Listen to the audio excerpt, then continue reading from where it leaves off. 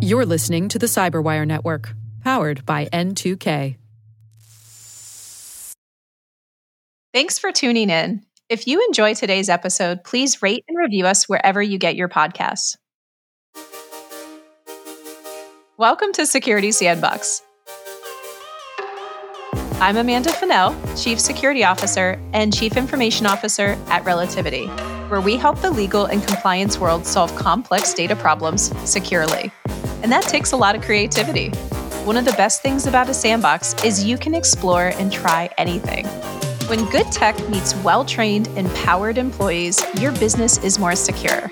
This season, we're exploring ways to elevate the strongest link in your security chain, people, through creative use of technology, process, and training. Grab your shovel and let's dig in. In today's episode, our sandbox heads to the pressure chamber for a riveting conversation with Nick Rise, partner at Control Risk, who heads up their global cyber and online threat intelligence practice, and Relativity's favorite intel-focused security architect and reoccurring guest, Darren Lewis, on how to best navigate the cyber crises that are going on in our world. How does threat intel play a pivotal role in your crisis program? And what new threats should your team prioritize? So dust off your playbooks, grab a Red Bull, and let's dive in. Welcome, gentlemen. All right, so we have a lot of threat intel on the call today that is ready to throw some weight around. I am going to start with a great intel-focused question.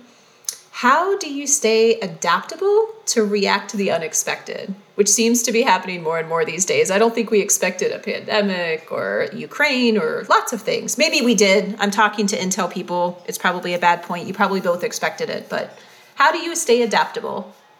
It's a good question. I'm sure Darren will have a lot to say about that. I think it's largely about having your horizon scanned properly. I think the biggest difficulty that we see today, and particularly in the threat intel space, where maybe historically we had less to focus on because both the attack surfaces that we were dealing with were smaller, the number of actors were lesser, and the impact was less felt across. I think the fact that interconnectivity across the enterprise and across countries has just grown so massively, it's made the job a lot, maybe not harder, it's a lot more interesting, I'd say, but it's definitely a bigger piece of the puzzle that we have to tackle. I think the how is really about challenging. I think as an Intel analyst and in an Intel function, you need to have dissenting voices around the table, and you need to be able to sort of challenge what may be a recurring bias that we all have. You know, if you've been in the field for a long time,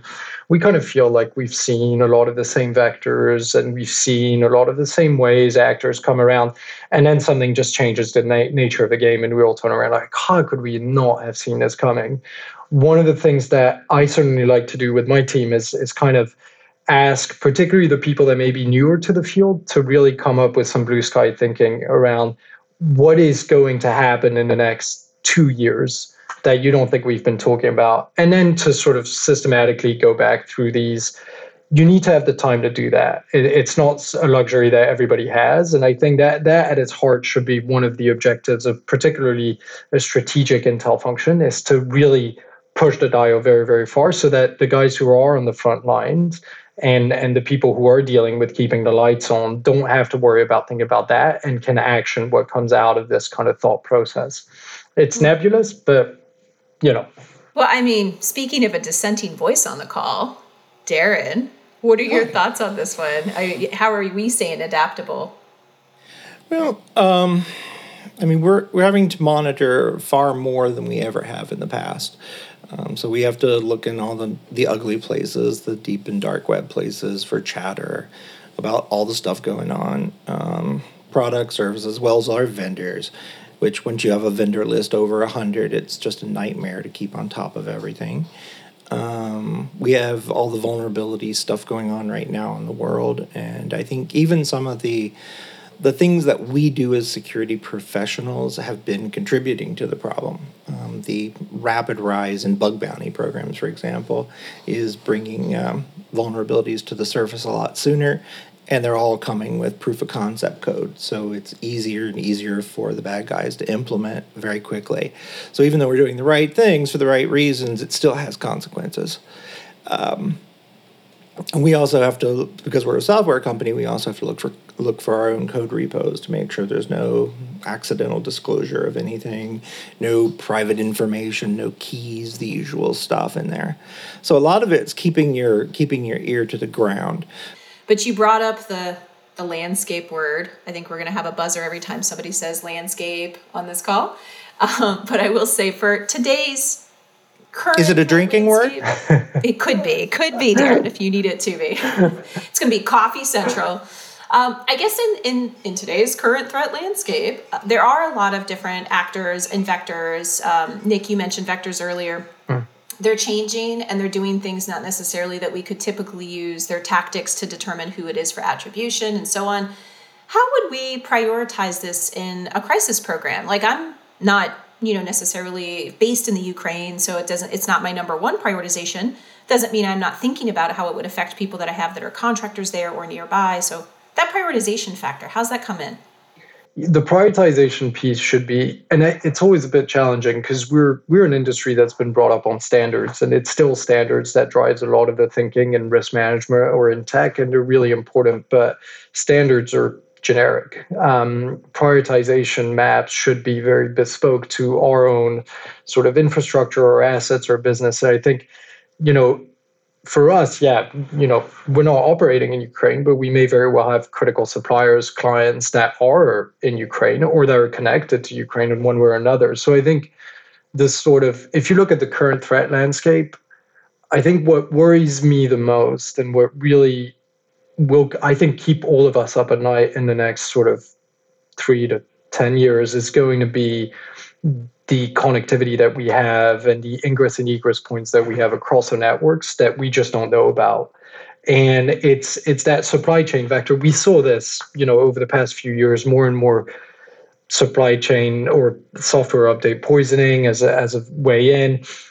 It's way more difficult to deal with. It's also almost undetectable because it exploits the fundamental model of trust that we've built with our suppliers and our providers.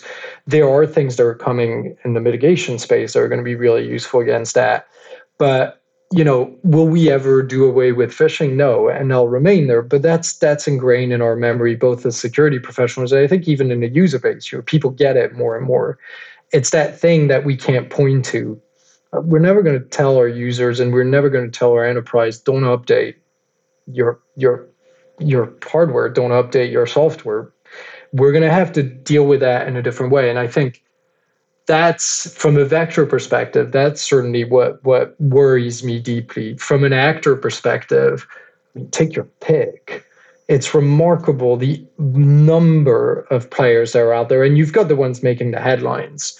But if you think about any state intelligence agency today, all of them have programs. And if they're not developing programs, they're buying them. And it's offensive cyber, it's disruptive capabilities, it's espionage capabilities. The question is, based on who you are, who's going to come after you, or who's going to come after something that's in your chain that you need to be worried about. But so it's the role of threat intel to forewarn us in these situations, right? And we spend a lot, maybe, at different places. Certainly we do hear about threat intel and our focus on it and making sure it's implemented in process and everything. Why can't we get ahead of things still? Why aren't we more predictive? Yeah, it's my job as well, so I probably should have a clear answer to that. I think the challenge is fundamental. I don't know, Darren, how you feel about this, but I've always felt that threat intel in cyber has often been given a bad rap because we sort of assumed it would be sort of predictive almost in a quantitative way. Like, we're going to know exactly what's going to happen when and where.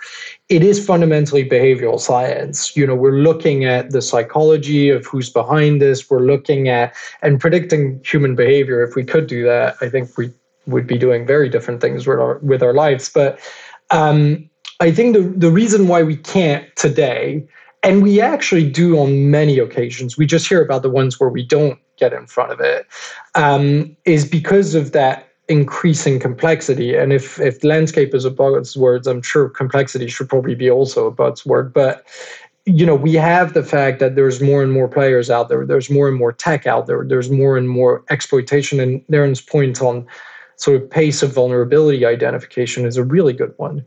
But look at the, 20 years ago when we were looking at, I don't know, the targeting of hardware, you had 2 or 3 suppliers to worry about. Now you're going to have 2 or 3 big producers that you had to worry about.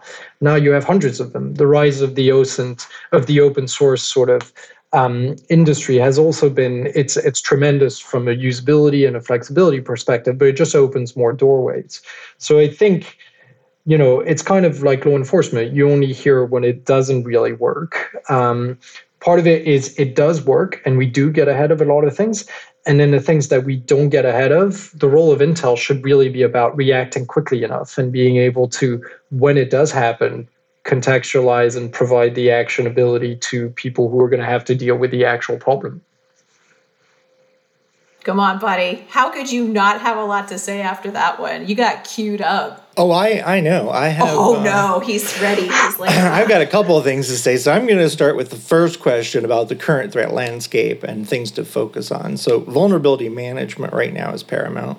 The supply chain attacks have been the primary mechanism for exploiting vulnerabilities because they get a massive payout for the small amount of work.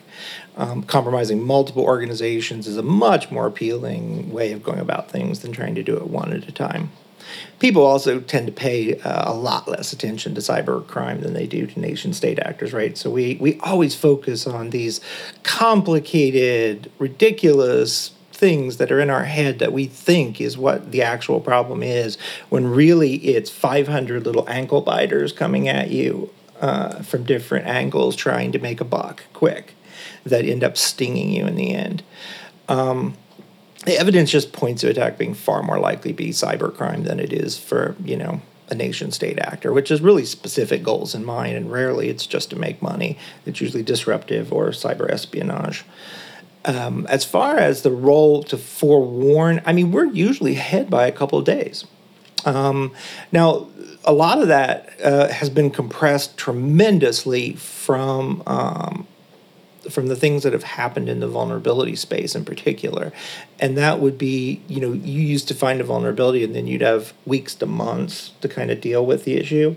Now you got minutes, because they're scanning for it 5 minutes after it's released to the public, and within an hour, they're trying to exploit. And having that POC code available really makes that possible. And it's painful. I get asked a lot, how do you know your threat intel program is good? And my answer is because Darren says so. But that's not a good answer. I know it's not. But if you can't measure it because we're not necessarily getting in front of things as much as we would all love, what is the measurement of a good program? I think for me, the times where I've turned around, and either in the work that we do or in what I've seen other organizations do, I've been like, wow, that's impressive, isn't about, did you know beforehand? Because I think to Darren's point, there's a lot of things that we know beforehand, and it's great. And if you ever find an Intel function provider tech that knows everything 100% of the time beforehand, then I'll shut up, and that's the key thing. But if you don't, I think there's 2 metrics. It's the first one is how quickly, once you issue out a request for Intel, when something happens, do you get actionable info out of your Intel function? So how quickly can you, to Darren's point, if there's a new vulnerability out there, how quickly do I know, is it being exploited? Do we have the right remediation in place? Are we happy with things? And then the second element to that is, how comfortable are you with the breadth of coverage of that Intel function? And I think that's one of the big challenge in our field of cyber threat intel is, we are getting questions that are about geopolitics. We are getting questions that are about regulations. We're getting questions that are about, there was with the sanctions issues on the back of the situation in Ukraine right now, we've had Intel functions being asked, hey, can we keep using this?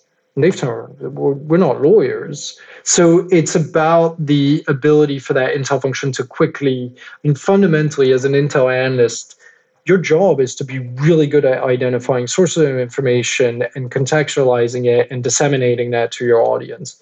And if you can do that with enough breadth that you can cover the major questions that are going to come your way, I think you're in a really good shape. Go for it, Darren.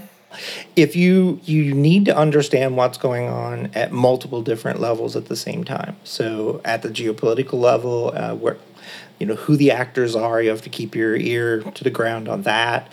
You also have to be looking in the space that you're in to see what's attacking everybody else, so that you know how to do it. The only thing I would add to what he has said is that I don't think of threat intelligence as a bolt-on to the outside of your organization, that it really has to have roots that reach into every aspect of your organization, from crisis management and communication to compliance people to vulnerability management, because we're a software dev company, right down to the developers, plus all the cyber stuff on top of that. And so you have to be an excellent communicator, and you have to be able to have those communications with people who don't know what a computer is to people who are going to talk to you about which machine language instructions are actually causing the problem. And you have to be able to just move between those people seamlessly, even in the same conversation sometimes. And so I think those are kind of my big points, right? So if you're not integrated in your threat intel program, and you're trying this as here's a group of people that sits in a room by themselves and they dish out some candy every once in a while to you and reports, you're not doing it right. And so the way I kind of measure our success and how we're doing is, do people come to you for the answers? And when you give them the answers, are they the right ones? And how often are we getting it right? So I think we're doing a fairly good job there. I think there's a way you train your teams to do this, though, without having to outright train them. Like, you can put people through training all day and say, this is important and do this. But there's a couple things that make people feel the pain of, like, you better be doing this. And one of them is whether we had a team of 10 people back in the day and now 70, the same question would happen every time something would get escalated up in terms of a potential incident. I would ask 2 questions. Darren knows them well. I think he has them tattooed on his arm. Number 1, what is attribution? Which he hates that question, because there's no way you know that when you first escalate an incident. But I still ask it. What is attribution? Number 1. And number 2, was it targeted? These are the 2 things I always ask. You don't know either of those things immediately, but the fact that I always ask it as a CISO scares the crap out of everybody to immediately turn around and talk to Intel. So then they learned, we're not going to go to Amanda until we talk to Intel, which makes them go there first. That's the great one. My personal favorite, we had somebody who was an analyst early on in their career and was trying to learn threat intel, and they came back and couldn't figure out something with an IP that they thought was, they couldn't tell me attribution. They couldn't tell me anything about it. And they said there was no information out there. And Darren will remember this fondly. I said, give me a moment. And I went and did something on my own and looked up and found out some stuff and looked back and then correlated with something that I knew was happening potentially. And I came back and said, that's our pen testers. Oh. You really should have found that easier and faster. It's really obvious. They're really literally in the building next door. Like, you could have found that if you had just done a little bit of thought behind that of like who's behind it and stuff. But the whole point was that I asked the question, attribution, and is it targeted? And if you can't answer those, which you can't, you should be at least asking those. And it started to train the team that. So it was super, super helpful. I mean, it's probably the most terrifying moment as an Intel person is when you say, no, we can't find any information about this, and you've got, wait a second, and it's give me a moment to go and Google. But I think that, Amanda, it's a really good. These 2 questions, I think, are the embodiments of the challenge that we've often seen in crisis response and incident response and cyber is because it's a technical discipline and it's usually led from a purely technical standpoint. People tend to think about it in a binary way, and you see this all the time. And the benefit of Intel is it's not binary, it's not black and white. We may not have the answer yet, but we'll get it eventually. Or when we look at attribution, I mean, we saw this with the rise of sort of dual extortion motivations by criminals, was fundamentally about sort of, hey, we're doing data leaks as much as we're going to extort you through ransomware, and we don't know who's behind it. And it's just about the thought-provokedness of having these questions out there and challenging what are a lot of people who are very convinced they know exactly what's happening. You mentioned earlier responding to something. whenever we saw something comes in, So in light of recent cyber crises, do you think it's better to move fast with some information or move slow with all of the information, to act or not act? And how could threat intel play a factor in that? Yeah, I don't think you have a choice anymore. I think I'm based in Europe, but this is starting to happen everywhere. We now have regulations that dictate how quickly we can actually move in some areas where, you've got 72 hours before you notify of a potential breach of PII, or you're going to have the risk of sort of this spreading out of control. I think the notion of let me wait for the perfect amount of information is just unrealistic and will be static. I think the inverse to that is rushing to make a communication, rushing to escalate, rushing without at least a sufficient degree of information to say, this is bad, but here are the measures that we're taking. Is also equally really bad. There was a breach in the UK years ago of which I still think was a really good example of what not to do when a crisis happens. It was a telecommunication firm that had a breach. They didn't know the extent of it. The CEO was on the 8 o'clock news that evening saying, we've been breached. We don't know how many customers are impacted. We don't actually know what happened, but we'll keep you updated. And the panic was just like, that's the thing you don't do. But I think, sorry, Darren. I want to ask you something about that. So how do you deal with the flail?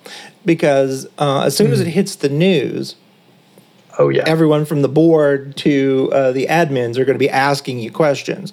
And so how do you deal, or how would you recommend people deal with the flail that inevitably happens, where there's this drive to do something and it's going to be insane? It's going to be something like block every IP, but I'm just waiting for someone to recommend it so that I can go, oh, please don't do that. So what are your recommendations there? Yeah, I think in the scenario where, say, for instance, it's out there before you even had the chance to interact, I think proactive comms is critical. And I think it's very much about, it's in the same way as we think about it from a technical perspective. The first thing you need to understand is what the impact is. And you'll usually have a tiering. Once it hits the news, is this going to be reputational? Am I going to get regulators behind me? Am I potentially going to have, my clients leaving me? And then sort of proactively reaching, or reactively in that case, reaching out to these folks saying, this is how much we know, and here are the 2 or 3 measures that we're taking. I mean, blocking all IPs. There were certain government departments that, for instance, cut the internet off when there was a breach, and let's revert back to pen and paper. You can do that when you're a government. I don't think many private sector companies can actually do that. But I think the idea is, if it's hit the news, be candid. So how does that change in because there are 2 different situations that we see right now, right? One is that it's like vulnerability, and it gets announced publicly and everything's going through great channels, and so you kind of see it coming. You've got some time to get your thoughts together. And then there's the ugly side of things, where your crap shows up on a ransomware a ransom site, and now the whole world knows you've been had. And so how do you deal with those 2 situations? Because I mean, we're good with our crisis management. We have templates for everything. Yeah. We know who to tell what to. But how do you approach, and how would you recommend other people approach those 2 situations, which are vastly different? Yeah, I think, and both of them are potentially equally damaging if you don't do it the right way. Because I think if your customers or if your stakeholders can turn around and be like, everyone knew about this weeks ago. You've had weeks to deal with this. The exchange issues that we had a couple of years back, or if you weren't the first impacted, you've had time to patch. We see this a lot with legacy stuff where it's like, come on, guys, there's been years, this is sitting there. How on earth do you let it still be breached or hit? I think in that scenario, it's really about sort of when the news, and this is where Intel is in the driving seat. Intel should be, guys, this is out there, it's coming towards us, action it. And the role of an Intel analyst is also to pester everybody and continue following up and saying to a CISO, to a CSO, to whomever, have we patched this? It's because this is still happening, it's still coming. And I think if you don't do that, that's when you're going to have an issue, because once it hits you, it's really about you haven't done the bare minimum of what's expected of a security function, which is to patch and deal with what is a known. We know it's a vulnerability. We know it's being exploited. We have the time to react to it. There are scenarios where maybe because it's legacy, high availability servers that you can't really turn off, then you need to contain and you need to put the mitigation measures in place. And if you can't, you better have a really good crisis communication plan because that's going to hurt. The other question that you had, Darren, in the other scenario of, we saw this a lot with AWS buckets sort of being left open and look at all the stuff that's out there. The dark web scenario of researcher with a good Twitter account sort of blasts your name on and saying, "Ooh, we found data about you." That one's really about rapid response. And I think this is where Intel's role in that scenario is exactly the two questions that Amanda's put is, are we the only ones hit by this? Can we hide amongst the bushes in the forest? And who's behind this? Because what is actually at stake here is it's not potentially just about the data breach, because the data breach has happened. It's out there. What else is on the network? What is actually sitting there? Is there still something open? And if we do anything, it might keep going. And ultimately, how do we communicate about this? But I think in both these scenarios, once you're hit, a lot of the battle is communication. It's such a segue to one of the questions I was going to ask specifically, which is about the communication gaps that take place during a crisis and how to get in front of that or deal with it. And I like what you said earlier about if it hits the news, be candid and be clear on what's being done. I've done some analysis before of the major breaches in the companies that were able to rebound from it. And it's essentially about, were they quick and clear? Those were the two things that were the major ones. Is that the only advice you would give about a communication gap that takes place, or are there any other ones? I think a lot of it is people aren't ready for it. Like, who's actually going on the news? In some companies, like the CISO should probably be the one talking, but you've got a lot of CEOs that are going to be, well, should I be talking? I think the biggest gap that we have is in the preparedness. I think we're really good usually, especially security departments. We're good at doing the crisis management exercises that brings our guys and gals into really challenging situations. But do we ever exercise what it's like to be in front of a camera when CNN calls and says, "Hey, what's happened here?" That's a major gap. I think the other gap is know what the impact of the communication is going to be, because I think it's also really difficult to define who you're communicating to. Are you talking to your shareholders? Are you talking to your clients? Are you talking to your employees when you're doing this? And all of these require different types of comms. So I think a lot of communication plans are, this is the narrative, but actually there might be 3 or 4 different narratives in that communication. We often forget about the employees, but we've seen a number of cases where it's the employees, by not understanding what was going on, that made the situation worse, because they themselves went on Twitter and said, "Oh, well, nothing's working."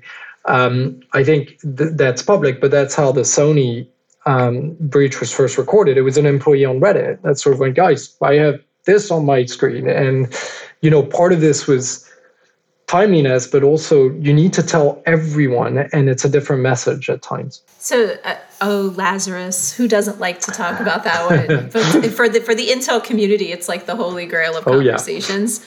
But since I've got you, let me use this opportunity as something else I came across in my analysis of post-breach activity, what companies were doing, and shamelessly exploit you for my job security. Should people look to fire security officers when there's a breach, or is there more to it? Because I've seen some companies that just go right for that. And I've always thought, that's odd. They don't do this alone, It's a good scapegoat if you've got nothing else to do. But I think we've had a number of prominent CISOs, CSOs that went under because of a breach, a crisis. And I think the short answer is no. That if that is the answer, if that is the official answer to a crisis, it's the wrong one. There are instances. You missed something. If that was your scapegoat, you may have missed something. But yeah, exactly. And it's also, to your point, they're not alone, certainly. And it's very rare that it is specifically the CISO's fault or the CSO's fault. Do you fire your, I can't even think of a parallel because it just seems completely the wrong decision. I'm sure there are people who can point to, well, in this case, it was the CISO that did something really wrong. But fundamentally, I think the question should become increasingly, when you look at the postmortem after the breaches, 90% of the time, it's either a lack of resources that's provided to security. There's just not enough either human resources, or there's not enough technology resources to actually be able to handle the entire enterprise, or it's a wrong culture. And I think if the answer is the culture is wrong, then there is a discussion about the leadership of the culture. But it certainly should not be the knee-jerk reaction of, okay, well, we've been breached. Hey, public, the answer is we got rid of our CISO. We're fine now. Well, go ahead, Darren. I was going to say, it's just never been a true statement. You're not okay. Just like you can't say, well, we've got this compliance document, we must be secure. You don't fire your insurance company because the hurricane came through and ripped your roof off. It's not their fault. I live in New Orleans. That could not be accurate. I might fire. You might fire them for not paying, but you're not going to fire them because of the storm. And so it's a crazy response. I mean, what is the life cycle of a CISO now? 2 years? It was 18 months when I started 5 years ago. I don't know where I'm at. So I'm a ticking time bomb waiting to go probably, but I'm super happy. So we're staying with it. I'm having such a hard time covering the fact that I had so much more in crisis that I wanted us to talk through. So there may be an episode 2 of this one, but I do have a few more questions I definitely want to make sure I get to. One of them, I'm going to give Nick an opportunity to sanitize the heck out of something. Can you give a recent crisis scenario that you have dealt with and how the response went? Yeah. I mean, we can talk about, to Darren's point, it's the 500 little ants and it's the criminal threat that's really the most... Ankle biters. Yeah, ankle biter. That's right. Sorry, Darren. We were recently deployed on one of the major ransomware groups, sort of combined ransomware and alleged data leak. And what I think was interesting, so this was a retail company operating in Europe primarily, or headquartered in Europe, but with global operations. And one of the really interesting questions that we had was they received the ransom note from that group in a typical fashion of, here's an email to a InfoSec management at the contact that you find on your website. It used to be on Whois records. It's not anymore. But and the email alleged a data breach. And I think this is one of the big questions that we're getting more and more is there's also a lot of pretense out there, and there's a lot of groups that will say that they have data and they don't have data. And how do you deal with that uncertainty? And I think the work that we did with the organization security function, I mean, there was an operation at 2 levels. There was an immediate technical investigation. There was, hey, can we actually determine whether or not something had been taken? And as Darren will know much better than I can, executives tend to think that that's an easy question to answer. It ain't always. It rarely is. So they were getting quite a bit of pressure from the C-suite of, right, when can you tell us, is it true, is it not true? And then the second big question was, do we negotiate? Do we go in and interact? The ransomware component is interesting. Darren, I don't know what you're thinking nowadays, but more and more of the organizations we deal with the significant exception of industrial control system or OT networks, are much better at dealing with ransomware as an operational issue. Sort of, there's better mitigation, there's better tech for containment, there's better remediation of the actual. Hopefully, they have better backups these days. I don't know anymore. Are you sitting down? Yeah. Because the bad news I have for you is that the statistic I think I posted just this week, 2/3 of companies last year that were hit with ransomware paid.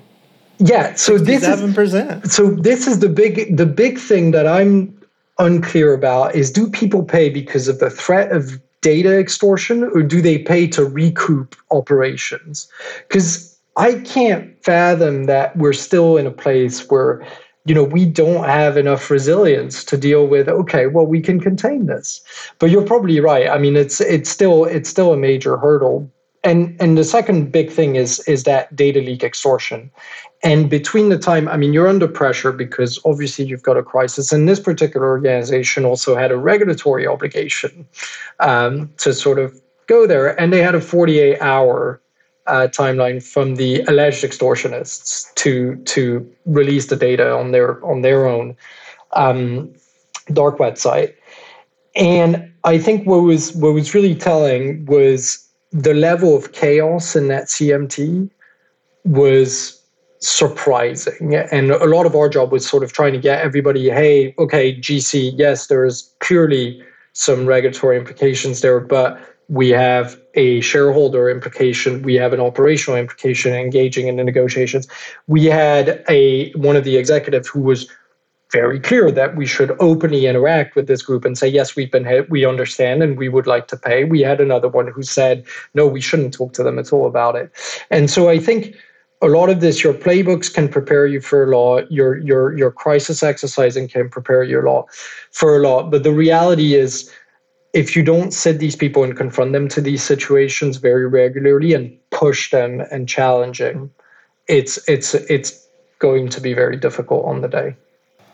So there's another thing here that I have to ask because you didn't mention it specifically, but it'll be my last question, I promise. How do you really focus on leveraging some type of tech that would help you with the people and the process portion of the crisis? Where's the tech help there? I mean, there's a huge tech component, obviously, in the operational response to a crisis. I think in terms of the crisis management, there is a lot of technology that's helpful in terms of coordination of a response. And I think surfacing information at regular intervals is really, really critical during CMTs. We often see a fairly isolated team of executives who are sort of almost hermetic to any outside perturbations. But as we know, the technical forensics or the intel itself may need to get into that crisis room. And so I think having the right communication platforms, I think the other element that we often find quite surprising is, technically your network's compromised. We're all working from home, we exchange a lot of info still via emails. We exchange a lot on a potentially compromised network. So having potentially technology to help redundancy in communication and sort of potentially segmenting communication can be really, really useful. I think the role of tech is it should ease the decision-making process. It's exactly like Intel. It's not about press a button and we know what we're going to do, or press a button and then everything's contained. Tech should enable it, whether it's who do we communicate to, how do we communicate it. There's tons of mass communication tools out there that do a really good job, but it's not going to replace what message we put in it. Nick, it has been a pleasure having you. I'm so excited we got to spend more time on this, especially on the air for once. Thank you so much for having me, guys. Darren, I couldn't imagine having this conversation without you. Thanks for joining once again. Oh, thanks, Amanda. I really enjoy these talks. I wish they lasted 4 hours and then we could get to everything. Thanks for digging into these topics with us today. We hope you got some valuable insights from the episode. Please share your comments, give us a rating. We'd love to hear from you. Security Sandbox is produced by Relativity. Our theme music was created by Monarch. Find us wherever you listen to your podcasts or visit relativity.com for more episodes.